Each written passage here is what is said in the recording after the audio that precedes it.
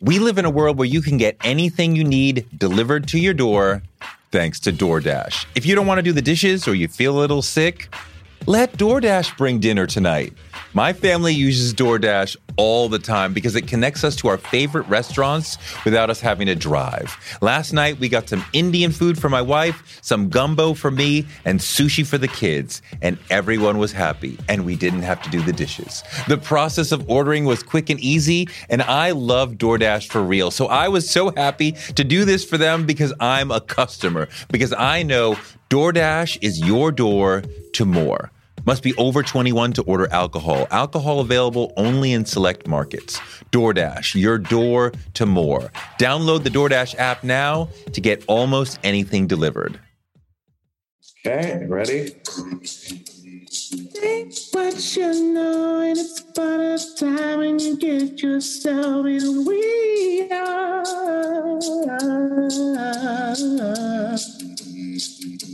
I wanna know some of the things she's I'll think about everyone you need. I'll hold in it, things are moving real now. I'll have seen you wanting you. Hey, the tour ratio. Okay, though. The tour ratio. Okay, though. That might be the best question I've ever been asked. You're a phenomenal person. I mean, you legendary.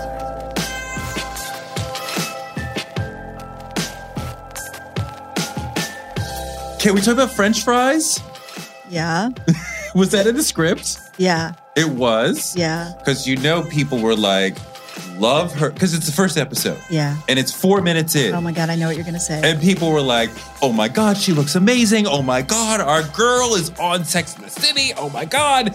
How is she eating a French fry from somebody she barely knows? Well. Let's keep it real. That's what people were saying. And you've heard this. Oh yeah. I've heard a lot. Let me just say that I picked my battles. And that scene was the first day on set. And there was so much going on that the French fry became the least of our worries. Like, first of all, Sarah Jessica Parker is stunning. So it was like, I'm standing in front of her. Kristen Davis and Cynthia Nixon are these beautiful, generous, kind spirits. Sarah was so loving. I mean, I did things I haven't done in 20 years. I went up on my lines. What does that mean? When you forget your line, you go up on your lines. My jewelry was making noise from the sound department. Outside, it was my first experience with the crazy fans, the loving, adoring fans, packed against the glass of the door, paparazzi on the other side of the street with the long lenses. I needed a French fry.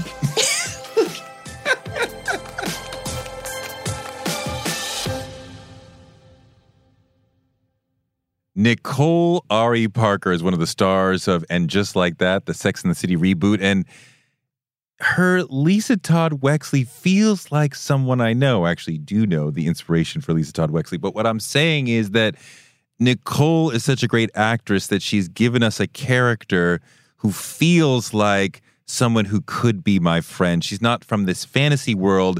She's real. She's honest. But Nicole's been a great actor for multiple decades. She's been in this game. And I've known her since she was a baby in this game, so it's an honor to have her come back and sit on the couch and hang out with us and talk about her career, talk about And Just Like That, talk about knowing me a very, very long time ago. Let's get into it. It's my friend Nicole Ari Parker on Touré Show.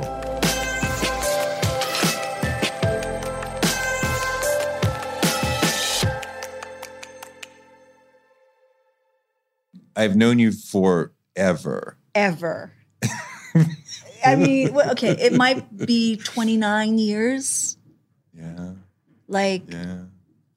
starving artist for real in Yeah. New York. Yeah. And to see you on And Just Like That, it's like my friend has joined the New York Yankees. Like, I know you, like for real. I know. Like I can text you and be like, that was a great scene. How are you swinging your backhand like that? Like you need to follow through, like whatever. Hilarious. That's right. You're a tennis head like Boris. That's right. My God. Oh, yeah. Your husband is a fantastic tennis player. But joining this is one of the great brands of modern television. People lived for this show. Yes. I was one of those people. Sunday nights, me and my girlfriend, and then she became my wife, me and my wife. Every Sunday night, we didn't DVR it. We watched it in real time. That's right. How did this come to be? Well, it was a very straightforward actor process. I was shooting something else in New York, and I got a call saying, today's the last day. They really want to see you. Put yourself on tape. So I went into my dressing room. Self-tape. And self-tape. No, it was that one was I went in my dressing room and I had an audition on my laptop, like a Zoom audition with Michael Patrick King in the casting, and read 3 scenes in like 20 minutes. And they were the AD was knocking on my door like, we need you on set. And I heard about 2-3 weeks later that I got the part. One audition. Yeah. What did they say to you about Lisa Todd Wexley? I'm curious how much they gave you and how much you said, this is who she is. Well, it was a fast turnaround because I finished this job. I took my daughter to Germany and with 3 of her friends and just really went on this like summer, like 6 countries, in 15 days. And I literally left and went right to set. So my preparation was a little off, but I had been reading the script, reading the notes because there was no script. There was nothing. And because I was shooting Boris's film, Safe Room, I missed the table read, the first table read. It was like a whole lot of chaos. But as soon as I got there and I started talking to Michael Patrick King and I had my next table read and I got pages, I had the broad strokes of who I wanted LTW to be, but the art department, the production designer, they nailed it. And I knew that I was in good hands. We know this woman, Yes, absolutely. A very wealthy, global African-American woman in New York City who's wealthy, whose kids go to private school, who's active, who's an artist, but who's comfortable in this white world, not affected. But also, she's not like that Oreo type. She's like, I am a black woman, but I'm not throwing that in your face, but I'm not impressed by you white people. But she's also in a black world. Yeah. Do you know, her black world her dinner is party. very affluent and established and change makers who are also hedge fund managers, or they've got their, huge, portfolios themselves. And so that's one thing for us to know. And they're not, like you said, ashamed of themselves or self-conscious or any of these things that the way we're portrayed when we're portrayed as rich people, that we're sellouts or something.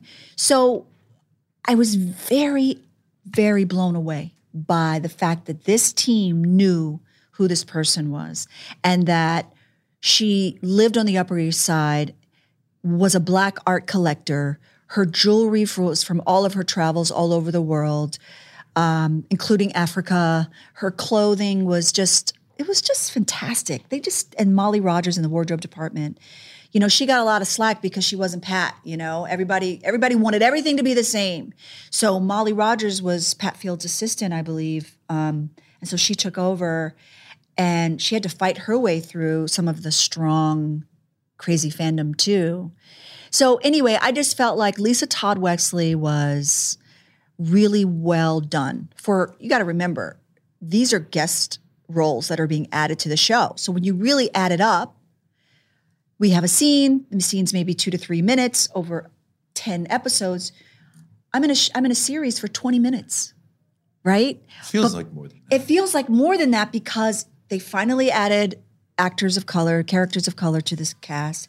They did them each so well. And so there's a lot to talk about even outside of the actual content that's there. It's such a big move. I mean, it's 23 years later. Yeah. And now the city part of Sex and the City looks like the city, I always say. And finally. It does. Did they talk to you? Did anyone talk to you about like, we know we need to be more diverse? Or was that just sort of inherent in like, there's you and there's Sarita Chowdhury and there's... A big part of that audience were African-American women over the last 2 decades. Yeah. And they got slack before, pushed back before. But I don't think Black women, we didn't tune in to see ourselves. I think we knew what the show was. Yeah. You know what I mean? Yeah. It's like watching Gossip Girl or something, Sure. like, or Friends or Seinfeld. You don't tune in to get validated. You tune in for the content, the fun, whatever it is that is serving you. But there was some pushback over the years of why don't you have more Black characters? And they tried it and they didn't really write well for them. Blair Underwood was great. And then Jennifer Hudson guest starred for a while, but it never landed anywhere that they could make a full season out of these characters. And so, it was overdue. And what I love and what you and I again know, that a normal Tuesday in New York, you're with your non-binary Asian friend, your Jewish friend. I mean, you can't be 40 and you're or Latino something in New York and not have... Yes. Well, there's some people that have their own worlds. I mean, somebody on Twitter was like, not everybody has a Black friend. And I was like, clearly you don't, sir, and that's okay. Clearly you don't. I made a joke once. I was doing an interview and I was like, honestly, I kind of felt sorry for them, because if y'all had a Black girlfriend, none of this would have been going on. You would have nipped some of this nonsense in the bud. Like, you guys are going in circles over something that's... How much are you able to say, Lisa would say this, versus them saying, here's the script, and do it this way?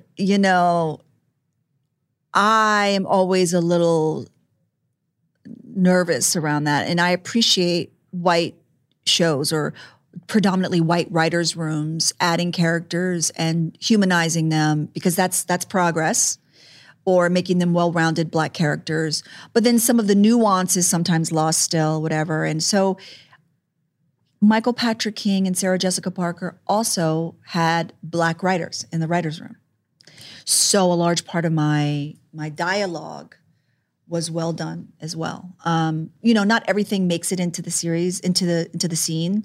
But for time, for example, Kristen Davis and I had a wonderful scene in a cafe, but it was edited for time. But we have a longer conversation that's actually very deep and impactful and still funny, still on brand. Sure.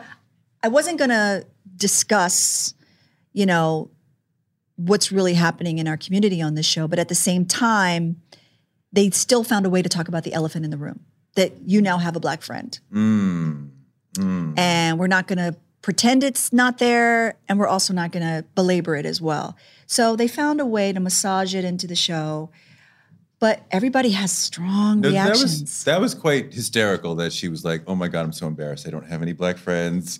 I'm calling people I barely know. Will you please? And we've gotten those calls, right? Of like, I barely ever see you. Why are you dying for me to come to your party? But I can see, I mean, LTW feels real and not like the quote unquote Black friend, like the Black person that a white person would imagine. But like, she's authentic. Like you said, I feel like I know her. My friend Crystal reminds me of her. She's based on Crystal. Really? I found that out later. Really? Yes. Now I just lost a bet with my wife. There we go. Yeah. Kelly Goff, one of the writers, I think based the broad strokes of LTW on Crystal McCreary. And hey, what a template to fill, she's an amazing person. So interesting. See, when they said he's thinking of running for mayor. Right. And then my wife said, oh, well, that's Crystal and Ray. And I was like, what? No, whatever. That's amazing. That's amazing. The tennis scene is so great. What club was that? That was the most gorgeous club I've ever seen. It's gorgeous. Oh gosh, where were we? Oh, on 61st. 161st? No, on around, 61st? yeah, like it was right around the corner from my apartment that I got here. Finally, back in the city. I know. Look at you. Can we talk about French fries? Yeah. Was that in the script? Yeah. It was? Yeah. Because people were like, love her. Because it's the first episode. Yeah. And it's 4 minutes in. Oh my God, I know what you're going to say. And people were like, oh my God, she looks amazing. Oh my God, our girl is on Sex and the City. Oh my God. How is she eating a French fry from somebody she barely knows? Well. Let's keep it real. That's what people were saying. And you've heard this. Oh yeah. I've heard a lot. Let me just say that I picked my battles. And that scene was the first day on set. And there was so much going on that the French fry became the least of our worries. Like, first of all, Sarah Jessica Parker is stunning. So it was like, I'm standing in front of her. Kristen Davis and Cynthia Nixon are these beautiful, generous, kind spirits. Sarah was so loving. I mean, I did things I haven't done in 20 years. I went up on my lines. What does that mean? When you forget your line, you go up on your lines. My jewelry was making noise from the sound department. Outside, it was my first experience with the crazy fans, the loving, adoring fans, packed against the glass of the door, paparazzi on the other side of the street with the long lenses. I had to I needed a French fry. So yeah, there was a lot of pushback about the French fry. But yeah, we got through it. But you were nervous. Yeah, in real life? Yeah. Yeah, but the character wasn't. No, of course. No. No. She's calm as a cucumber, always. Yeah. But you were nervous in that moment. First day, big show. Big show, yeah. The world is watching. And I'm a seasoned actor. Like, what was I nervous about? But here I was with the girls in their famous lunch scene. And it was just amazing. Wow. Yeah, it was amazing. And it's not that you have replaced anybody. You are new. No, that how the press is. It's like, well, that's what we thought, right? The way that before it started, the way the scuttlebutt was like. There was so much secrecy. And that day, my photograph was one of the first to get leaked out. Right. Like, somebody figured out that's Nicole Ari Parker, and oh my God, she might be one of the new, because they didn't know if it was 4 new characters, 1 new character.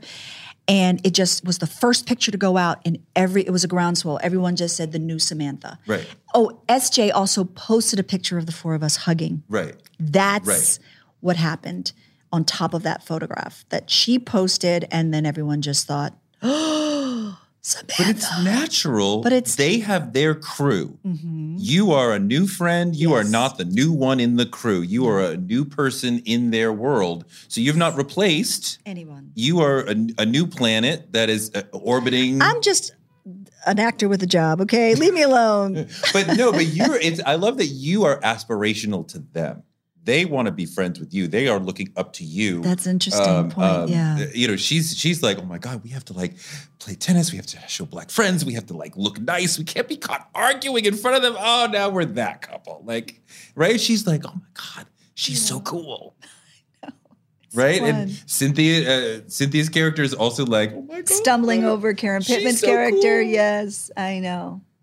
But it's also, some of that's really happening in the world. People are realizing the holes in their lives, and how they're getting all their information from television or Twitter. And it's like, there's so many of us that we have to open up our eyes and our hearts and our vocabulary. I mean, if someone says they're non-binary and they're they, fix your mouth to call them they.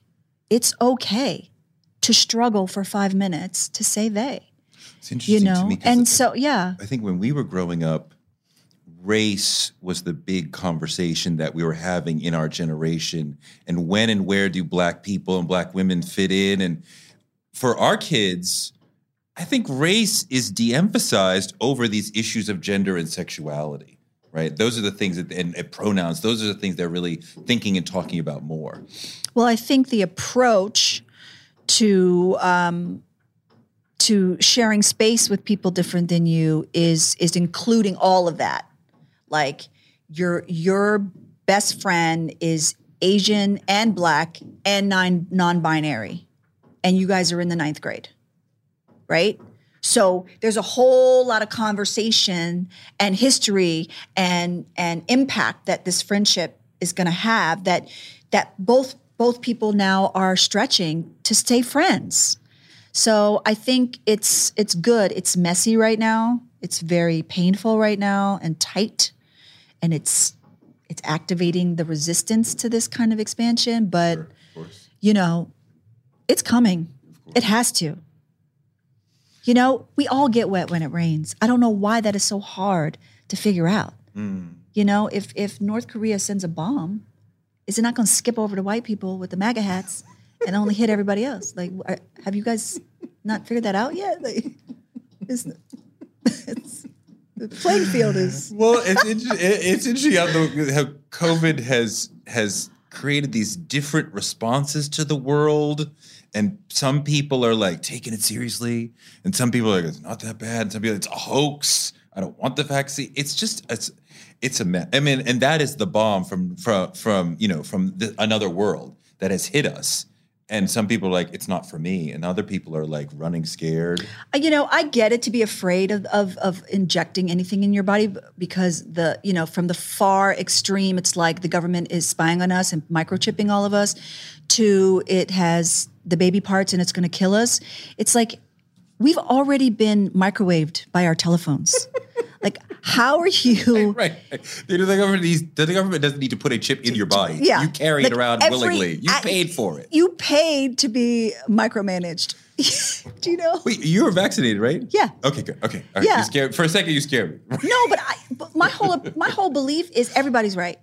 Yes, The unvaccinated are not right. No, listen. No, I say this. I've got a quirky sense of humor, but I say yes. My friends who are like, no, the 5 rich white people that are running the world are doing population control, and then they say, and then it's like, no, it's part of a conspiracy to do this and to that. And I say, and it was created by in a laboratory on the other side of the world. Everybody's right. I don't want to get it. You're right. It's here, and I don't want to get it. You represent something that and if I get it, I don't want to die. No, of course. Yeah, we all got it on Christmas Eve. You represent something that I feel like as we get older, I'm like, you know what? I don't want to argue. Yeah. Like, yes, you're right. How about we not argue? How about I got 2 teenagers who aren't doing their math homework. I can't. I just need them to get through honors chemistry. Okay? You're right. I have a hard kid and an easy kid. Do you have a hard kid? Or are they both like... They're both hard and easy. They're both hard and easy. In different places. Interesting. Yeah. Like, Nicholas is disciplined. So that's the easy part. He gets his homework done. And Sophie is totally unorganized and, like an artist's heart, like do. And I have to get her to focus, Are they like... And I have to encourage Nicholas to be more adventurous, so. Interesting. Yeah. So they're both wonderful. I'm really lucky. I love them, like, even more than just normal mommy. Like, I love them as people. They're so kind. And like... To each other? Well, no. Sophie is the boss. That's so hard. Yeah, she's the big sister. She's bossy pants. But he's sick, and I'm here. They're in LA. I'm here for you today. So and he said that he came downstairs, and Sophie had made her brother a full dinner,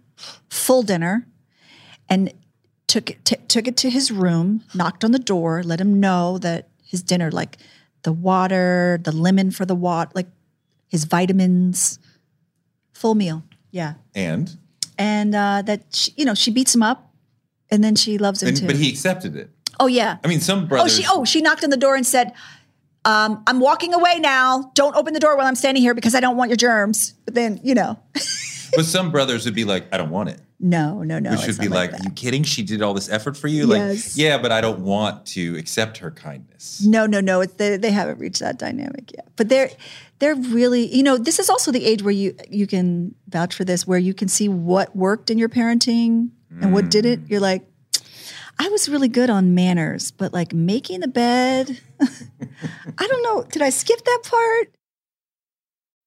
We live in a world where you can get anything you need delivered to your door thanks to DoorDash. If you don't want to do the dishes or you feel a little sick, let DoorDash bring dinner tonight. My family uses DoorDash all the time because it connects us to our favorite restaurants without us having to drive. Last night, we got some Indian food for my wife, some gumbo for me, and sushi for the kids. And everyone was happy, and we didn't have to do the dishes. The process of ordering was quick and easy, and I love DoorDash for real. So I was so happy to do this for them because I'm a customer, because I know DoorDash is your door to more. Must be over 21 to order alcohol. Alcohol available only in select markets. DoorDash, your door to more. Download the DoorDash app now to get almost anything delivered. One of the people who helped inspire me to want to be in broadcasting is Oprah Winfrey. She's an inspiration for so many of us, but her daytime talk show was so incredible. And it told me that you could be Black and authentic and real on TV. And that made me want to do it too. Black Stories, Black Truths is NPR's new collection that's a celebration of Blackness. Each of NPR's Black voices are as direct, varied, distinct, and nuanced as the Black experience itself. In the Black Stories, Black Truths collection, you'll hear stories of joy, resilience, empowerment, and how to create world-shifting things out of struggle. Every episode is a living account of what it means to be Black today, told from a unique Black perspective. Black perspectives that haven't always been centered in the telling of America's story, but now they are the story. On NPR's Black Stories, Black Truths, you'll find a collection of some of NPR's best podcast episodes celebrating the Black experience. Hear a feed of episodes from across NPR's podcasts that center Black voices. Turn on NPR today and hear a range of voices as varied, as nuanced, and as Black as we are. Stories should never be about us without us. Listen now to Black Stories, Black Truths from NPR, wherever you get your podcasts. Influencer. It's a word that gets tossed around a lot these days. There is a woman who went the distance, who broke ground as the first true influencer by living a remarkable life. Her name, Elizabeth Taylor. I'm Katy Perry. This is the story of the original influencer. This is Elizabeth the First. Elizabeth the First, the podcast, wherever you listen. You've had so many career highlights that I want to touch on. You were in one of the great movies of the modern era, Boogie Nights, and Paul Thomas you, Anderson. Phil Hoffman. Oh my God! How's that for you, Philip Seymour Hoffman? I know, an amazing artist. No longer with us. I know. I knew him from back in the day, around when you and I were friends. Like he was, in the theater world, and he was with the Labyrinth Theater, and I don't know, he was brilliant from day one, like from when I first met him to the very end. Addiction and depression is such a real thing. I wish we had more tools for that, more hands-on healing modalities, because it's the moment that determines your fate. It's what can I do in this moment to say no? With all of this pain, how do I manage? How do I pivot quickly? If someone can figure that out, that would be really great. It's the smallest things that an artist does that sticks with I remember you turning off the set to to go to the bathroom, and the director said something, and you said, "You want it clean, right?" Oh, And that's the moment of you in the movie. everybody talks about that moment. And it's all, could be a throwaway, but like something about the way you said, "You want to clean, right?" And like that just, what is that? I love that question. I think it's just when you're dropped in. I made that line up. I mean, because Paul Thomas Anderson created such a family, you know, it was really delicate yet intense material. There was nudity.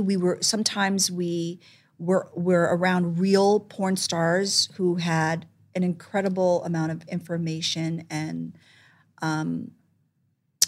honesty about their industry. And we were just free. We were just really creatively free. And so he said that line, and I think Burt Reynolds, I mean, I'm in the room with icons. I'm in a robe, and I think my wig might have been from 1972. And I just felt like that's what Becky would have said. Of course. You know? Of course. Oh, and you know, I learned so much on that movie, like what the beauty aesthetic was. Like there wasn't a lot of shaving in the 70s. You know, natural was better, natural breasts, hair. Like it was a whole other ball game. I'm curious what you have learned about acting in your travels, because you've been you're a veteran, been doing this forever. I remember going to the Angelica to see, what was it, the girl, the Incredibly True Adventures of Two Girls in Love, yes. The Incredibly My True first Adventures film. of Two Girls in Love. I remember you guys Maria on the Magenti. floor in the kitchen, right? Yeah. Kissing, which was like, this movie's amazing. No, we were playing the Can You Tell Me Where My Hand Stopped game from like childhood. Yeah. What have you, I'm curious, like, you know, if you were going to teach a class on acting and like, here's how to be a great actor, Wow. what would you talk to them about?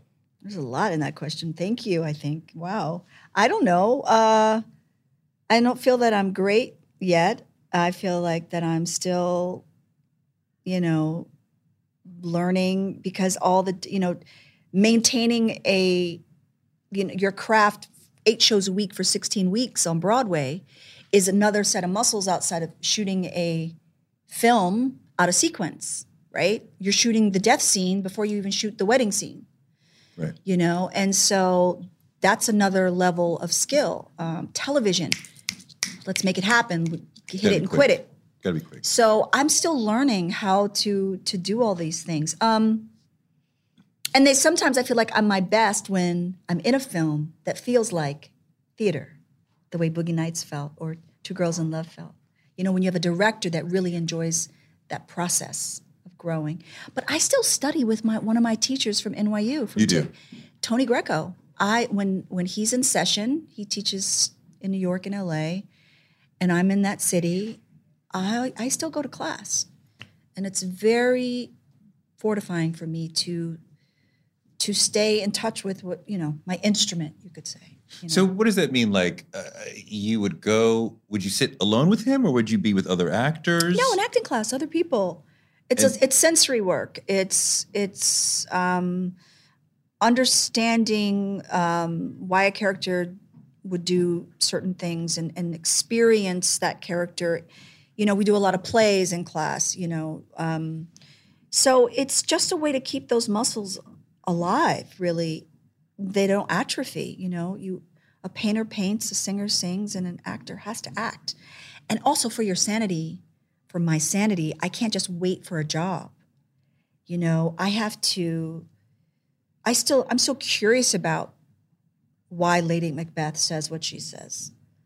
You know, I'm still figuring out the dynamic between Martha and George and Who's Afraid of Virginia Woolf.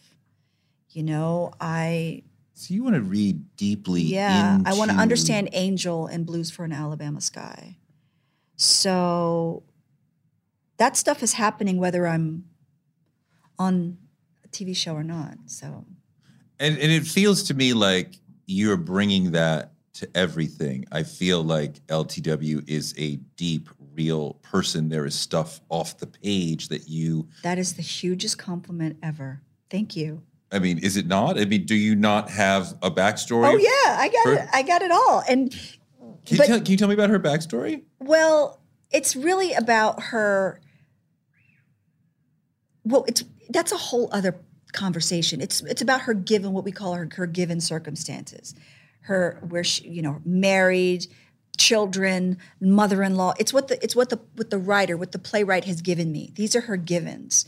And then I sensorily explore those givens. I see what, married with 3 kids does to me, right? And then I try to create that. And then it's a comedy. So there's a certain level of allowing those funny moments of life to happen, that really happen with the mother-in-law. Silent dynamics that could happen because I'm experiencing the scene sensorily. So I allow what I've already believed, all the things that I've created in my head, like you said, backstory. But I'm allowing me and Miss Pat Bowie, who plays my mom, I know, I allow this natural chemistry to be there. So if she says something, she rolls her eyes at me. I have a response to that, even if I don't have a line. So...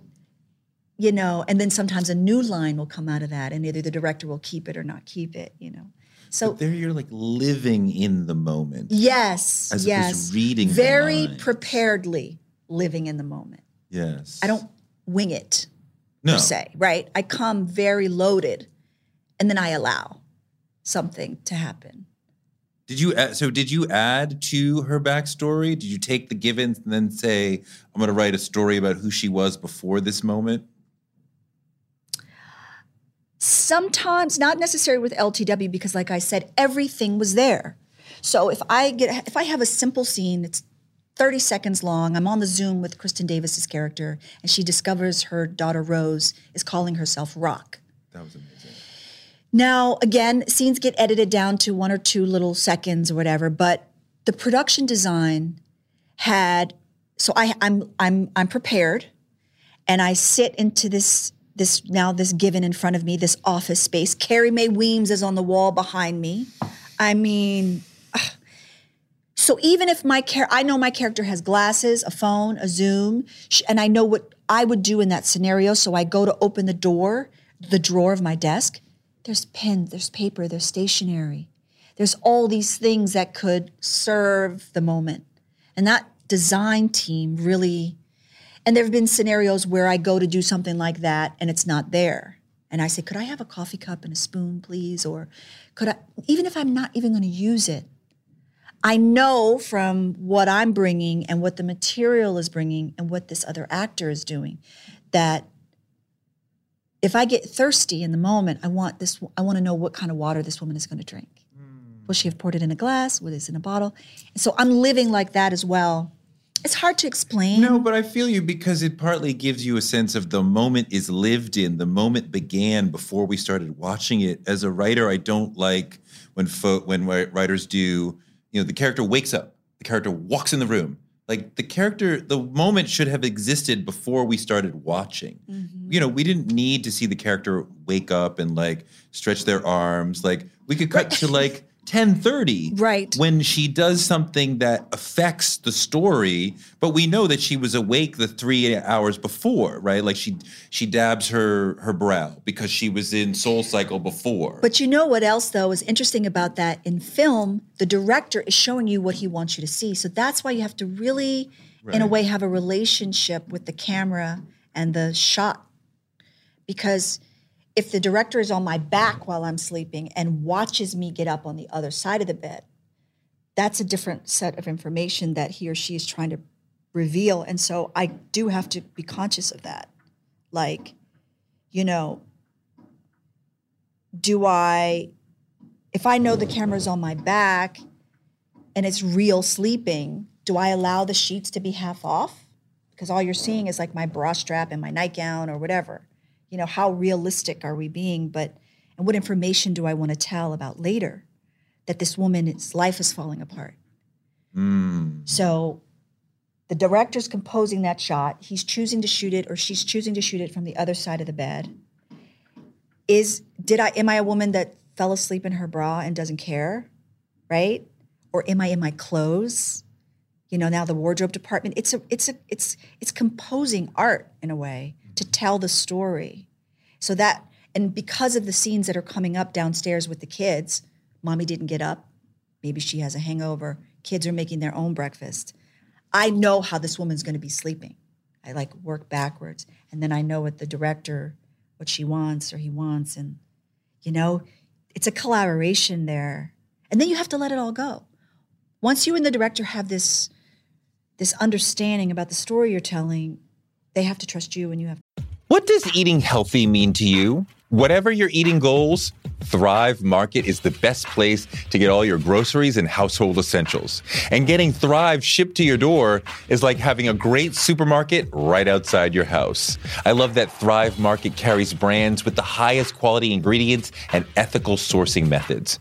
Whether you're looking for organic kid snacks or low sugar alternatives or gluten-free essentials, Thrive Market's got it, and their site lets you curate your shopping experience quickly. And as a Thrive member, I save on every order, usually about 30%, which of course I love. And when you join, you help a family in need with the membership matching program. Join in on the savings with Thrive Market today and get 30% off your first order plus a $60 gift for free. Go to thrivemarket.com/Touré for 30% off your first order plus that free $60 gift. That's Thrive, THRIVE market.com/Touré. thrivemarket.com/Touré. On March 16, 2000, 2 sheriff's deputies were shot in Atlanta. Jamil Al-Amin, a Muslim leader and former Black Power activist, was convicted. But the evidence was shaky, and the whole truth didn't come out during the trial. My name is Mosi Secret, and when I started investigating this case in my hometown, I uncovered a dark truth about America. From Tenderfoot TV, Campside Media, and iHeart Podcasts, Radical is available now. Listen to the new podcast, Radical, for free on the iHeartRadio app or wherever you get your podcasts. Trust them. You let it all go. So when it's action, the mind goes blank. You just do. Mm-hmm. Right? You try to live. You try to live truthfully. Is there a big difference between you and LTW? I don't have her money. Okay. But I don't think that's the defining factor of her. Clearly, she's a rich lady. Yes. But is she making choices that you're like, I would not make that choice, I would not say that? Or is she somebody you would be friends with and you think that I would definitely want to be friends with her. Because, just someone who dresses like that could be a superficial thing. But she dresses in a celebratory way. Yes. Right? She's colorful. She's colorful. She's playful. Everything has a story. Her jewelry, her bag, and she uses them. I mean, we all make everything so special. And I love people who wear their stuff, and not for others, but for themselves. This is how she picked up her kids from school in a Libertine suit and electric blue Saint Laurent shoes and a Veronica Silicani purse. That's my Tuesday. Are you the sort of actor who you need the wardrobe to really know and feel, now I am her? I need it all. But it's not always there. So I ultimately rely on me and the script. I have a lot of respect for the script, for the writer. And then I try to build on that because they're the ones that are giving me what we talked about. They're giving me the givens, the facts, the math. We sort of talked around this, but why do you love this? Why do you love acting? I mean, I'm sure that it's, I have a sister, but I grew up with my mom. We have the same dad. I grew up as an only child. And, I loved to make believe. I wouldn't say that I was a lonely kid, but there was a lot of drama in my house, a lot of commotion. And I'm sure that there was something about pretending and entertaining and that gave me joy, and it created a little bit of peace, you know? Was it always this? I mean, you know, I would write plays as a kid. I would do the costumes as a kid. I would tie the curtain from the one end of the wall tape it to the other and make the stage. Like, I wanted to sing and dance. I mean, I used to watch those, you know, Bonanza with my grandma, all those, you know, Fred Astaire reruns on Sunday television at my grandmother's house. And so the costumes and people dancing and, you know, I didn't even know what they were saying, like, you know, in Lauren Bacall movies or whatever, like. So I just loved make-believe. And I don't know. It's always been with me. Yes. Yes. There was never another dream.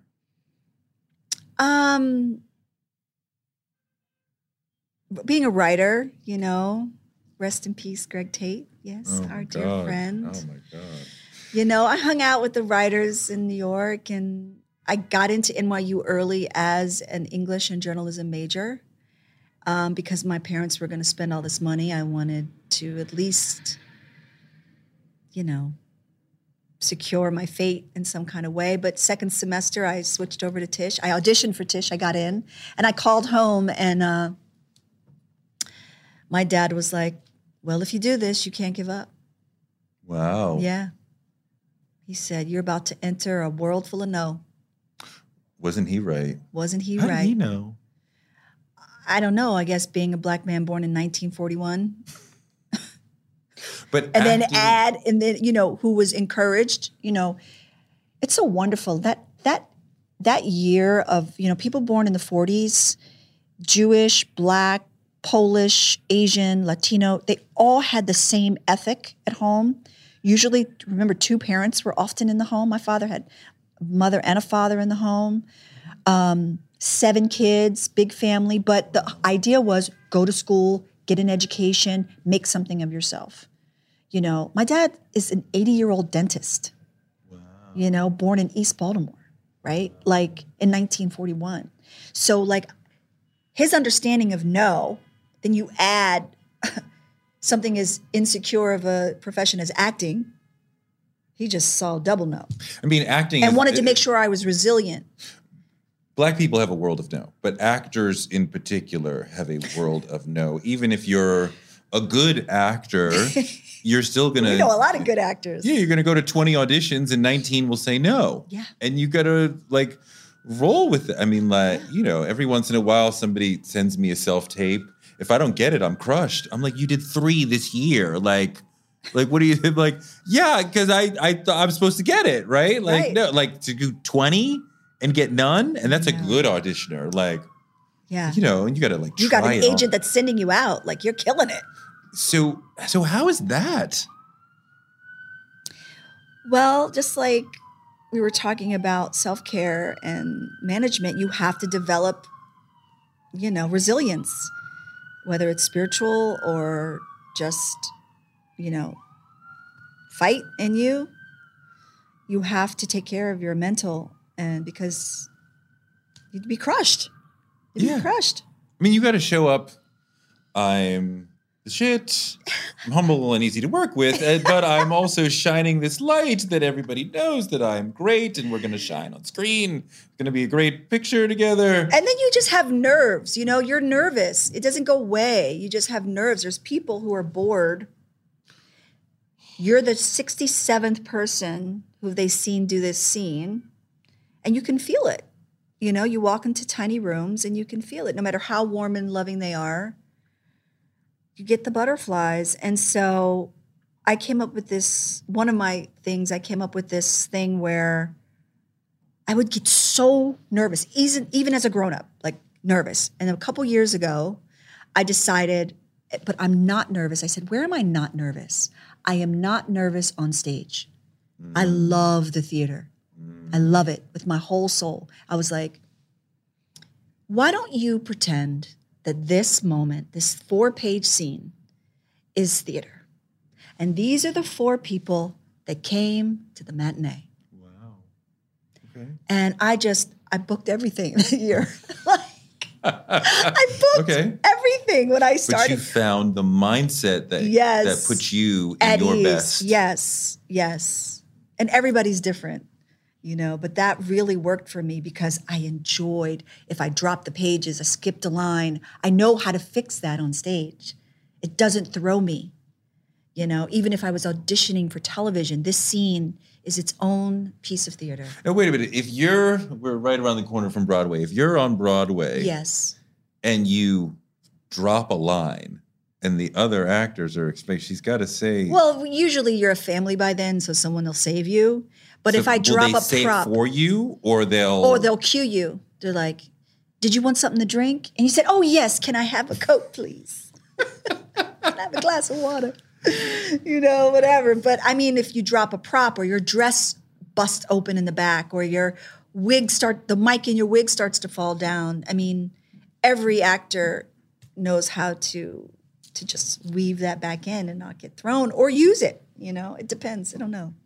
Or is it sometimes that you quite don't become a family, and if you fuck up, they'll yeah, screw her. You always want the scandal, right? I mean, you want the story. I've been there. I've seen people there's some sabotage. I'm not your friend. I'm sure. I've never had any sabotage. How was it working on Safe Room, directed by your gorgeous, amazing husband, Boris? Well, it was kind of a natural progression for him. He's, the hunky model that no one knows has a business degree that made it as an actor, but he's really has a poet's heart and he loves directing. He loves photography. Even when he was a model, he would, ask questions, get behind the camera, look at the shot, understand the lighting, all the things. And so this was a natural progression for him. And we worked together. We met on a set. So it was easy for us to be in that position. And we just did it. I mean, it was Lifetime. There was no budget. He had 14 days to shoot, 16 days. And he did it. I was just really proud of him. I think I pushed back as a wife the first day. He was like, all right, honey, look, we're going to do this. Boom, boom, boom. We're going to push in and do this. And I was like, no, you know what? We should. And then nobody talks to the director like that, right? No. And everyone got quiet. It was like all the grips were like, click, click. Where do we go from here? It was like, oh, right. We're married, but this isn't where we, okay. I was like, okay, let's do it your way. I stepped right into line. Yes. No pushback for me. Because I could see where a wife would be like, no, honey. Yeah. This is the better This is way. better. And I'm an actor. So I was like, no. So, right. And I finally got a director that I feel comfortable saying anything to. Let me tell you. Right. So. How long has it been with Boris? Wow. May will be 17 years. But we've known each other for 21 years. 17 married? 17 married. Wow. Known each other for 21 years. That is beautiful. Yeah. That is beautiful. Beautiful's a strong word. That is beautiful. It is. No, I mean, how long have you been married? Since it's messy. It's crazy. 2005. So what's that? Is that yeah, 17? that's. You got married in 2004 or 5? We got married in 2005. So 17. Yeah. I mean, Gen X, we experienced more divorce than boomers and millennials. Our parents got divorced way more. And my parents didn't, but my friends' parents did. Mm-hmm. So, there was different effects from that. I remember being worried about that. My parents being like, no, we're not. Mm-hmm. And I think a lot of us said, I'm going to do this forever because I don't want that.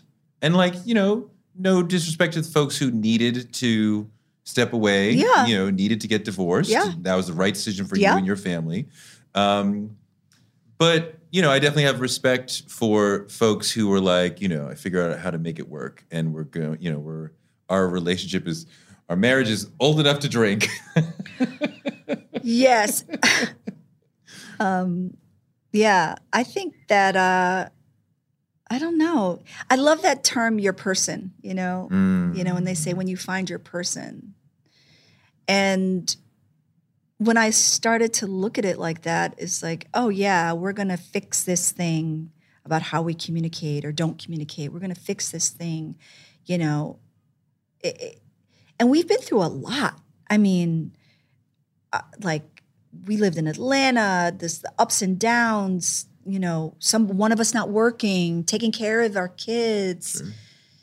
It's been a whole thing. And we're each other's person.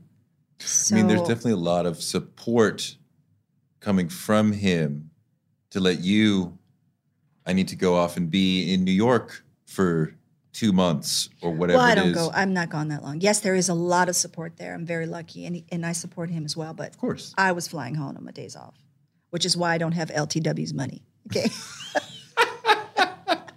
Literally. I mean, I have kids. I miss my kids too. So that's my life, right? I'll jump on a plane on a Friday. Even when I was on Broadway, you know, the theater's dark on Mondays. So after the Sunday matinee, I flew home, took my kids to school, slept, and got the red eye Monday night, landed Tuesday morning and did a show Tuesday night. That's a mom. You know? That's a mom. I mean, you know, mom's like, I don't know, I got to. And I didn't try to stress it's stressful, but I didn't pack a bag. I have a toothbrush at home. I've got a nightgown. I've got leggings and a sweatshirt. Like, When you talk about your person, sometimes my wife says to me stuff like, you know, do you still love me?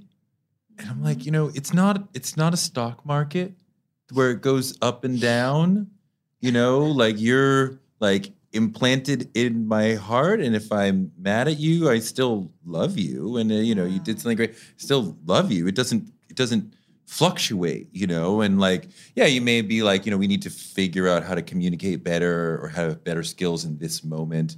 But like, yeah, like I don't question it. I don't check in like, do I still love you? Like, yeah, of course I still love you. yeah. What else is there? Oh, sweetie. But we got to show it too, you know? Like, You do have to show it.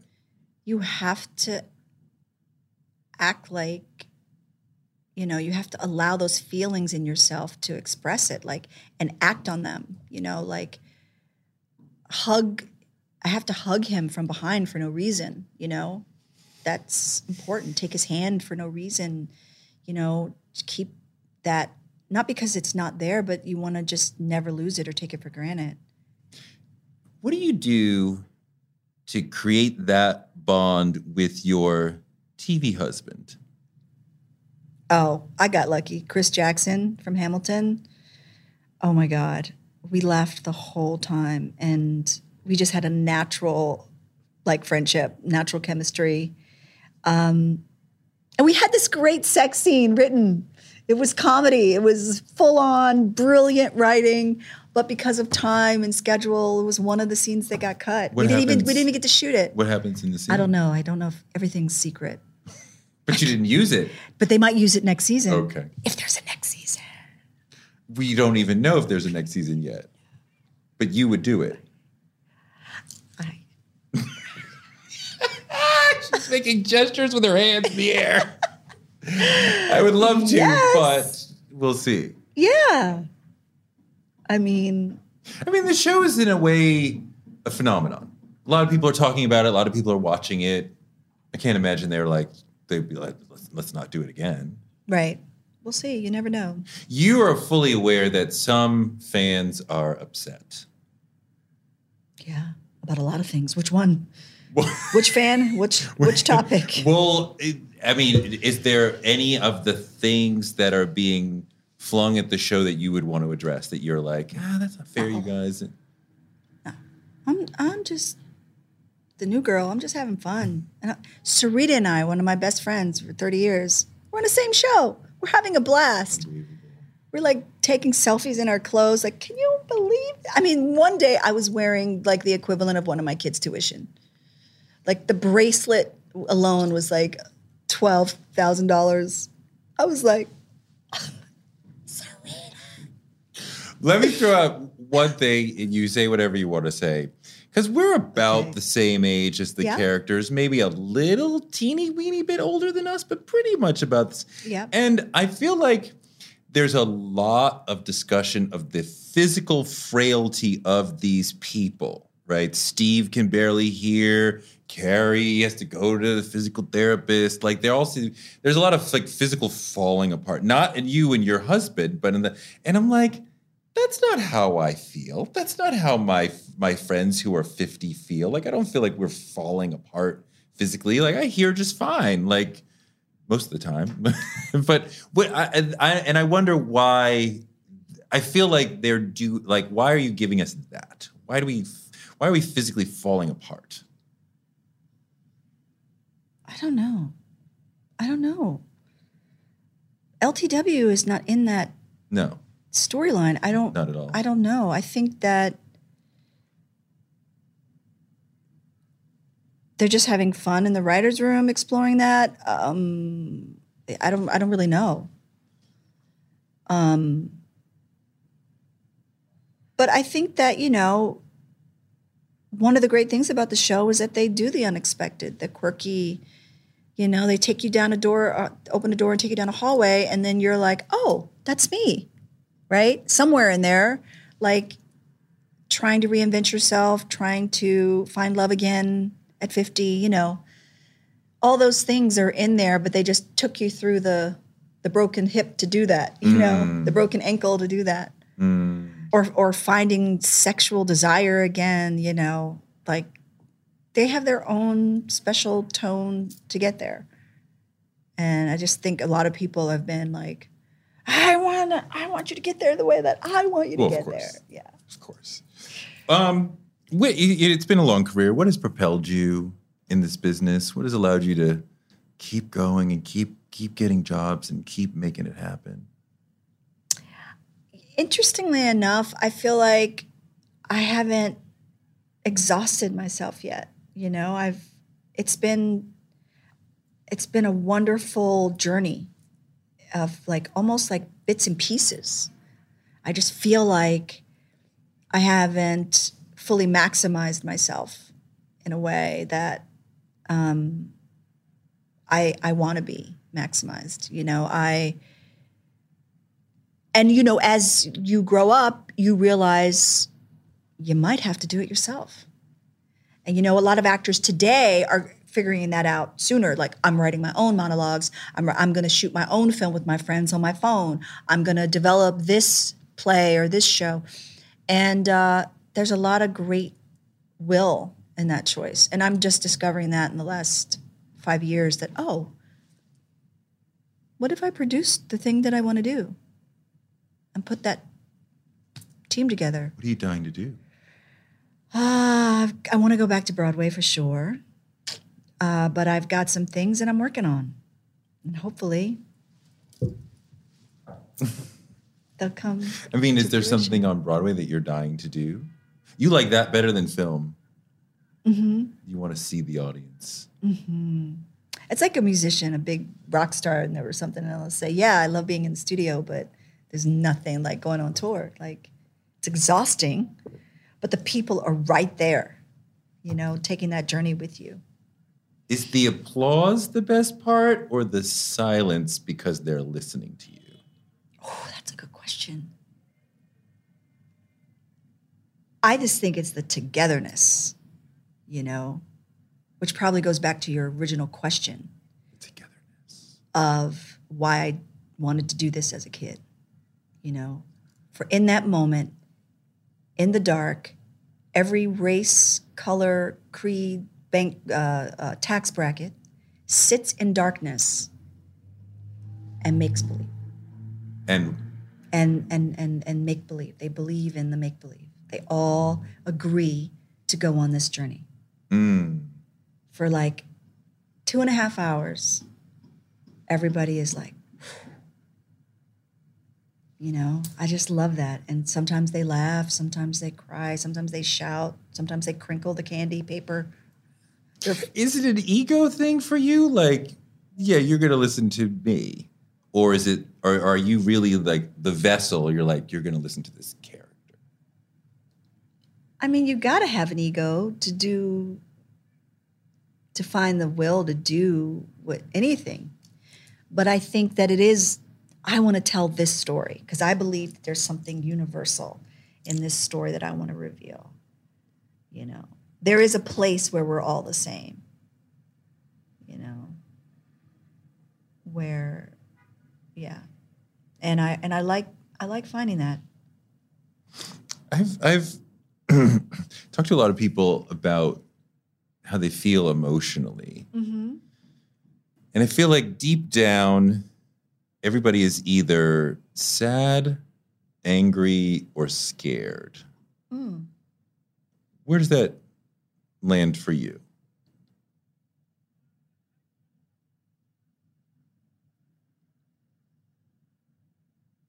I think you're right.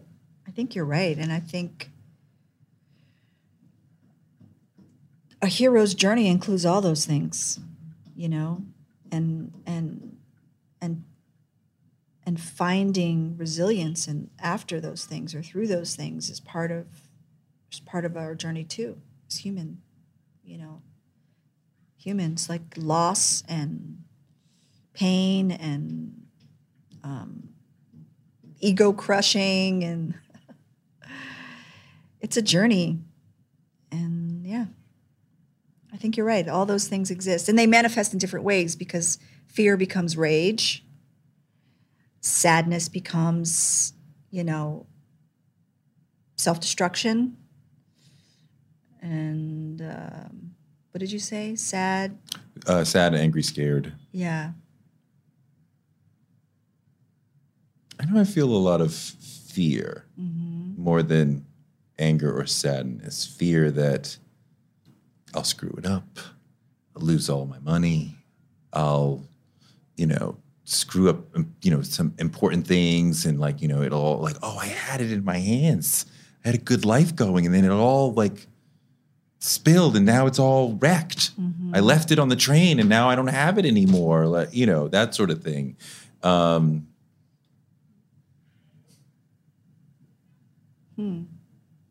I think what I do has helped manage those things, because when you take a journey through an incredible piece of theater or piece of writing in a script, you shouldn't come out the same person you are. Like, the character taught you something. Interesting. You know, you learn a lot when you give your all to this art form. Interesting. So you were learning. So what does LTW teach you? Get dressed in the morning. Girl, pull yourself together. Oh. And, you know, if we get to learn more about her, you know, she's a documentarian, she's a documentary filmmaker, and I don't know, she just is such an optimist, you know. Do you know what she's made documentaries about? Yeah, but it's not in the script yet, but I've talked to MPK about it. Yeah. You're so good. Last thing, your superpower. What is the thing that you do better than other people that has led to the success that you've had? My superpower? Oh, my God.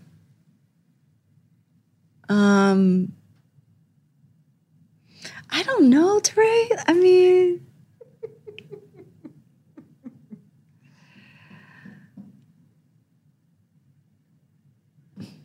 I don't know. I don't know if I found it yet.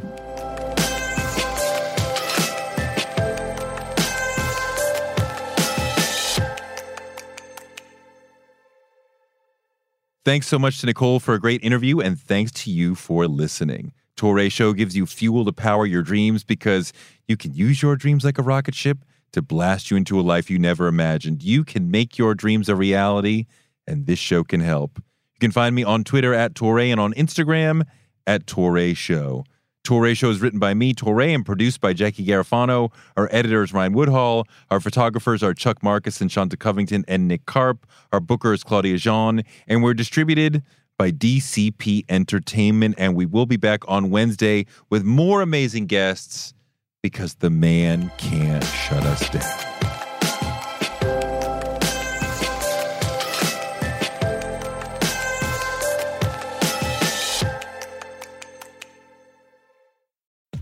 We live in a world where you can get anything you need delivered to your door thanks to DoorDash. If you don't want to do the dishes or you feel a little sick, let DoorDash bring dinner tonight. My family uses DoorDash all the time because it connects us to our favorite restaurants without us having to drive. Last night, we got some Indian food for my wife, some gumbo for me, and sushi for the kids. And everyone was happy, and we didn't have to do the dishes. The process of ordering was quick and easy, and I love DoorDash for real. So I was so happy to do this for them because I'm a customer, because I know DoorDash is your door to more. Must be over 21 to order alcohol. Alcohol available only in select markets. DoorDash, your door to more. Download the DoorDash app now to get almost anything delivered.